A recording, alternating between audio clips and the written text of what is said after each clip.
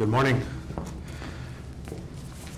You know, in light of the current climate that we're all living in and have lived in for some time now this year, I've titled my sermon, Appreciating Your Way to a Stronger Family in Life. The biblical text and verse I'm going to reference today a few times in my sermon, it's going to come out of Colossians chapter 3, verse 17. We're going to read that now. And whatever you do, whether in word or deed, do it all in the name of the Lord Jesus, giving thanks to God the Father through him. I read a story in Reader's Digest where a woman wrote that her cousin called her and invited her to a Thanksgiving dinner on a Saturday in March. They weren't celebrating an early Thanksgiving, but just celebrating that her husband received good news that a battery of medical tests that he went through came back well, received. And she said that they often have Thanksgiving feast gatherings in her family, roughly about 10 times a year. And they're never on formal dates. They're essentially just when someone graduates or someone gets a job promotion or great medical news, etc. She says that, she wrote that, you know, we try to get as many of our clan together as possible and just give thanks for what happened in our life. I don't know about you, but you can imagine 10 Thanksgiving feasts a year. I mean, what would that do to your diet, right? I know ours, wow.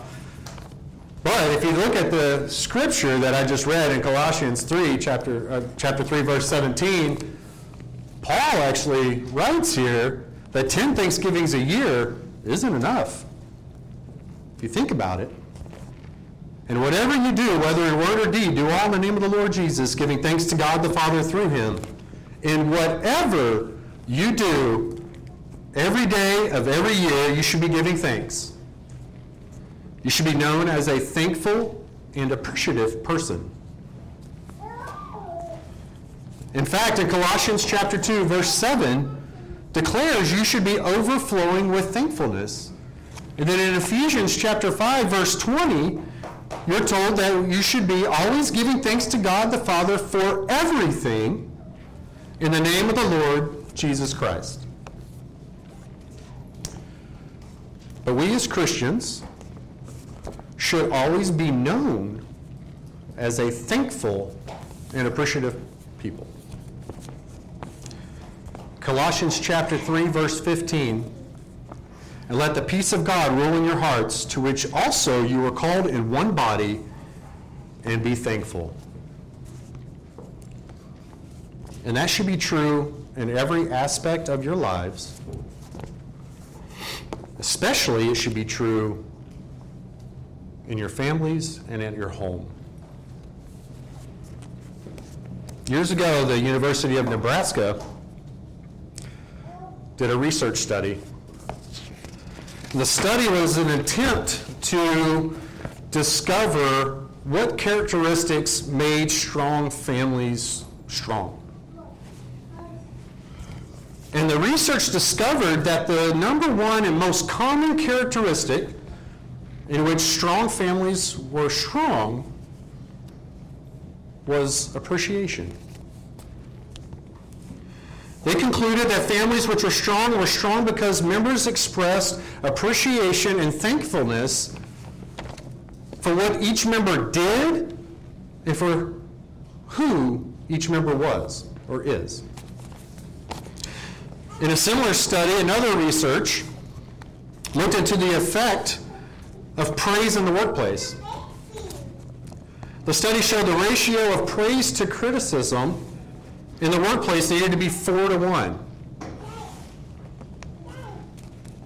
So in other words, employees felt that they needed 4 times as much praise to criticism in order to feel that they had a great work balance. And to feel that they had a great environment that they worked in. You see, people need appreciation. Have you ever worked in an environment where you didn't feel appreciated? I have. I'm not referring to working with Danny right now. But I have. I've worked in an environment where I put in a lot of time, a lot of effort, and had a lot of fantastic results. But the one thing that was missing was the appreciation for my superiors. And quite honestly, over time, it was extremely demoralizing. In fact, research has shown that employees, above all else, the number one reason why they choose to stay in the environment in which they work is because they feel like they are in on things and appreciated. That is the number one reason that research has discovered, not the amount of money they're making, not anything else. People need praise. People need to feel appreciated. And they need this 4 times as often as they need to be criticized. And if people receive appreciation, and if they receive praise, and if they receive thankfulness, and they receive gratitude, which all sums into the one thing, they have a perfect balance, and they feel a sense of belonging and a sense of balance in their life. And it's extremely important, not only in your work life, but more important in your home life or your daily life, not to mention your spiritual life. But many families don't understand this basic reality. I read another story where a man came home from work one day, and he always gave his wife a hard time about how she didn't like to do household chores. So he comes home from work and he sees a gag gift, and it was a refrigerator magnet that stated, "Martha Stewart does not live here." So he was like, So the next day his wife comes home and she finds that magnet holding up a piece of paper on the refrigerator. And that piece of paper stated, "Neither does Bob Vila." So this was all meant in good humor and fun, right? But how often are comments like that not meant for good humor and fun in your home? How often are remarks meant to be offensive, intended to hurt or cause pain, and intended to send a message through criticism and not appreciation? Even in the best of homes, quite honestly, there are harsh words and hard feelings. But ask yourself, why does this happen? Even in the best of homes, why does this happen? Why are there harsh words and hard feelings oftentimes throughout our lives? And I can tell you right now, the reason is the lack of thankfulness and the lack of appreciation for those in which you're living with. Oftentimes, parents or children often forget the blessing that their spouse, their child, their employee, their boss is to them in their lives. But honestly, sometimes it's only a matter of perspective. Let me read you a letter a young college woman wrote home to her mother. She writes, "Dear Mom, sorry I haven't written sooner. My arm really has been broken. I broke it in my left leg when I jumped from the second floor of my dormitory when we had a fire.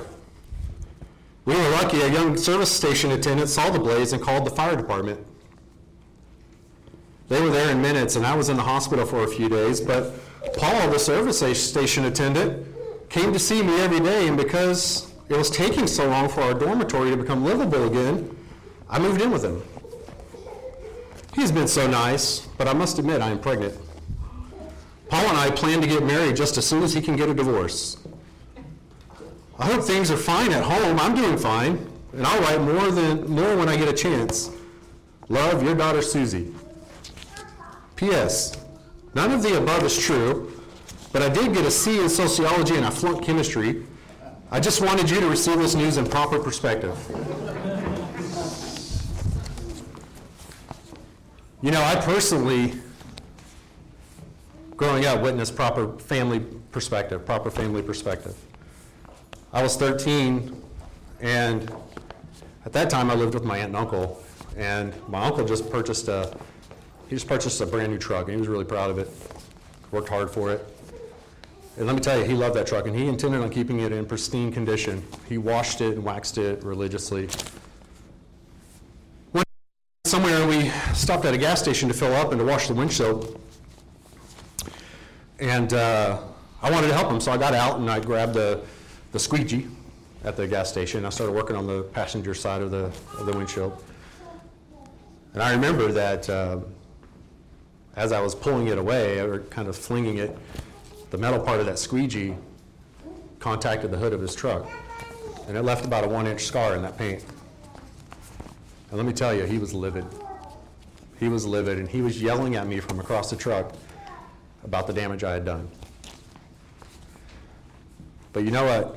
What I witnessed was my aunt stepping up and shutting him down with these words. She asked him a question. She said, "What is more valuable, John or this truck?" You know, I didn't know what to do. I was just shocked. It was an accident. But he got quiet, and he thought about it for a minute. Took him a minute, he thought about it. And you know what? I could tell he was still angry, but she was right. She was absolutely correct. And thankfulness for family is often a matter of having the right perspective as to what or who is more important or most important. But too often, we are not thankful, and we often don't show appreciation. Years ago, I overheard a woman talking to a friend about her husband. This happened a lot in the restaurant business, trust me. People that work there getting together and kind of gathering up and talking. And she was talking about how her husband was irresponsible and you know, how he's just a bad guy and the things that he was doing, etc. I mean, from listening to the conversation, he was somewhere in between Hagar the Horrible and Dennis the Menace, right? I mean, it was that bad. But it was fairly obvious when I was listening that she was not thankful for her husband at all. You see, I know this woman, and I know the type of person that she was at the time. And I can guarantee you, for every positive comment that she might have made about her husband, she had 4 criticisms, at least. She wasn't a thankful or appreciative type of person. But let me ask, why are people oftentimes so negative? Well, I think there are 2 main reasons. First, I believe that negative comments are often a way for people to try to modify someone else's behavior. Parents put down their kids, kids put down their parents, bosses put down their employees, employees put down their bosses. Wives insult their husbands, husbands malign their wives. Because people often believe this is the best way to express their displeasure and to create change in the behavior of the person that they are upset with. And when you complain to others, quite honestly, that's simply your way of trying to enlist support. Right? It's your way of getting other people onto your bandwagon and to have extra help about creating a change that you desire. But let me tell you, Paul gives us an example in Ephesians chapter 4, verses 29 through 32 on how we should speak to and about others. I'm going to read that. Let no corrupt word proceed out of your mouth, but what is good for necessary edification, that it may impart grace in the hearers. And do not grieve the Holy Spirit of God, by whom you were sealed for the day of redemption.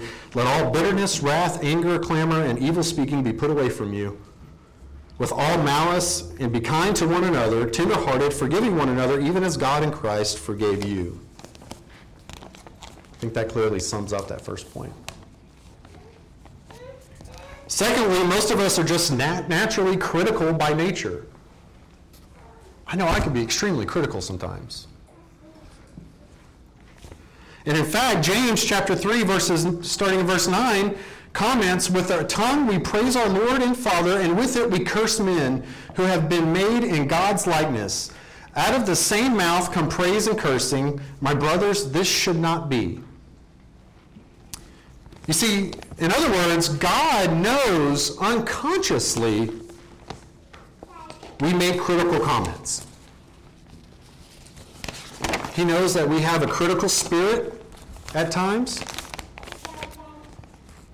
And God commands us again in Colossians chapter 3, verse 17, and whatever you do, whether in word or deed, do it in the name of the Lord Jesus, giving thanks to God the Father through him. See, God knows that we unconsciously tend to be critical of those around us, but he also commands us to be consciously thankful at all times. In 1 Thessalonians chapter 5 and verse 16 says, rejoice always, pray without ceasing, and everything give thanks, for this is the will of God in Christ Jesus for you. You see, this is extremely important in your homes. As the studies I mentioned earlier noted, a healthy home has an atmosphere where you give 4 times as much praise to 1 criticism. So you might be asking yourself, how do we develop a thankful and appreciative spirit in our homes? I mean, think about it. What if the person that you feel doesn't deserve your thankfulness or gratitude or appreciation, what if you feel that they're sour, they don't appreciate it? What if your husband or child isn't as perfect as you once thought they were? You know, I once heard a great piece of advice that said, you know, the grass isn't greener on the other side of the fence. And it's not greener on this side of the fence. It's greener where you water it. You know, and the way to grow a thankful heart is to turn your heart into a garden of appreciation that must be watered and tended to every day. In short, you all need to practice showing appreciation and thankfulness. And you know what God says the best way to do that is? In his presence. In Colossians chapter 4, verse 2 says, continue earnestly in prayer, being vigilant in it with thanksgiving. Being vigilant in it with thanksgiving. You need to pray to God and focus on the things that you are grateful for about your spouse, about your child, about your employee, about your boss, etc.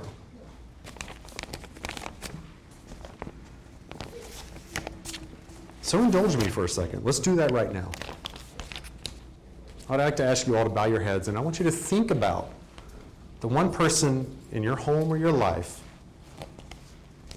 that you have the most difficult time showing gratitude or appreciation or thankfulness for. Let's pray. Almighty God, we're humbled. Lord, we know we should be appreciative of those that come into our lives, especially our friends and our family. Lord, we know we often struggle being critical and not looking for the good in those, or building them up? Or have you given us perfect examples in your Bible through your son Jesus, through Joseph and his brothers, through Esther and Malachi, through Ruth and Naomi, of how to be appreciative and thankful people to better not only our lives, but those of those around us. And we ask for your continued grace to help us through that and to help us to be better in that. It's through your Son we pray to you. Amen. Now, if you do that on a regular basis, let me ask you, what will change? Will it change the behavior of your spouse? Will it change the behavior of your child? Will it change the behavior of your boss, your employee, etc.? Perhaps. Perhaps it won't.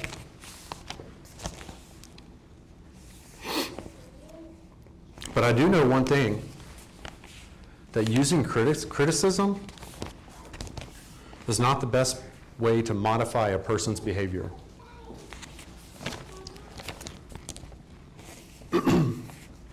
You know, there's a truism in our society where the squeaky wheel gets the grease.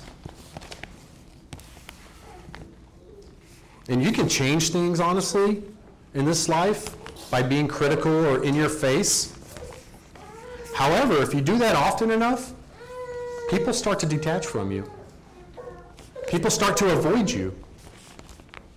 Because quite honestly, someone that's critical and someone that behaves and shows no gratitude or appreciation or thankfulness is not someone we naturally want to be around.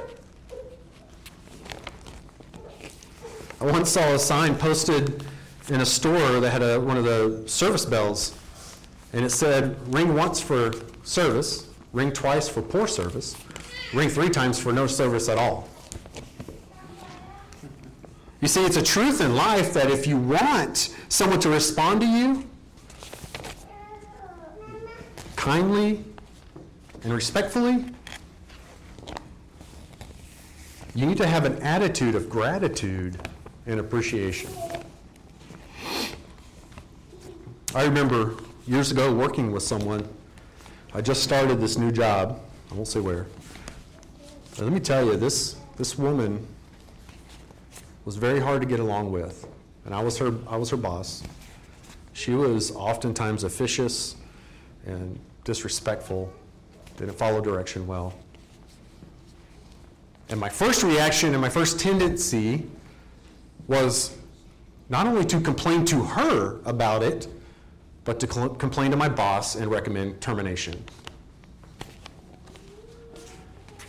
I went home that day, forget what happened, but I went home, I was frustrated, and I decided, you know what, I'm going to do a full court press. I'm going to give this one last shot. I'm going to do a full court press, and I'm going to try to win her over with my charm. And I made a commitment that day, starting the next day, that I was going to go in, and I was going to look for the good, and I was going to give her as many compliments as I could about her work, express to her as much appreciation for the work and the time that she put in and what she was doing to benefit the team, and to give her positive reinforcement. Let me tell you, in a matter of 2 weeks, she completely changed. She began to smile. She was happy. She worked a lot harder. She came in, she was looking for things to do and ways to help me without even having to be asked or told. And that was eye-opening as a boss. Because I can tell you, when I was 20 years old and I was a general manager at a restaurant, that wasn't John Richardson. John Richardson was in your face. John Richardson was aggressive. John Richardson was tell you like it is, do it my way or the highway. You know where the door is if you don't like it.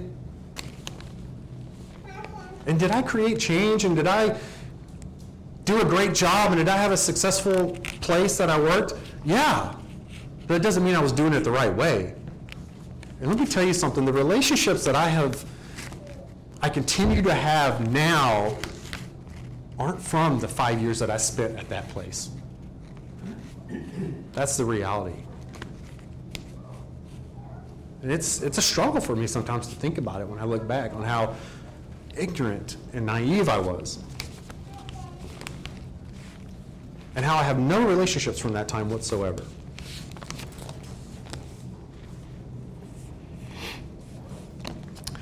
But what if that other person doesn't change? What if you do all of these things and they still behave badly and they still irritate you? Does that give you a pass not to follow God's command of being thankful and appreciative? No, it doesn't. Makes it hard. Makes it a struggle. But it's not a pass. It doesn't matter if it changes or doesn't change the lives or the attitude of those people around you. God still commands you and I to be people of thankfulness and gratitude and appreciation.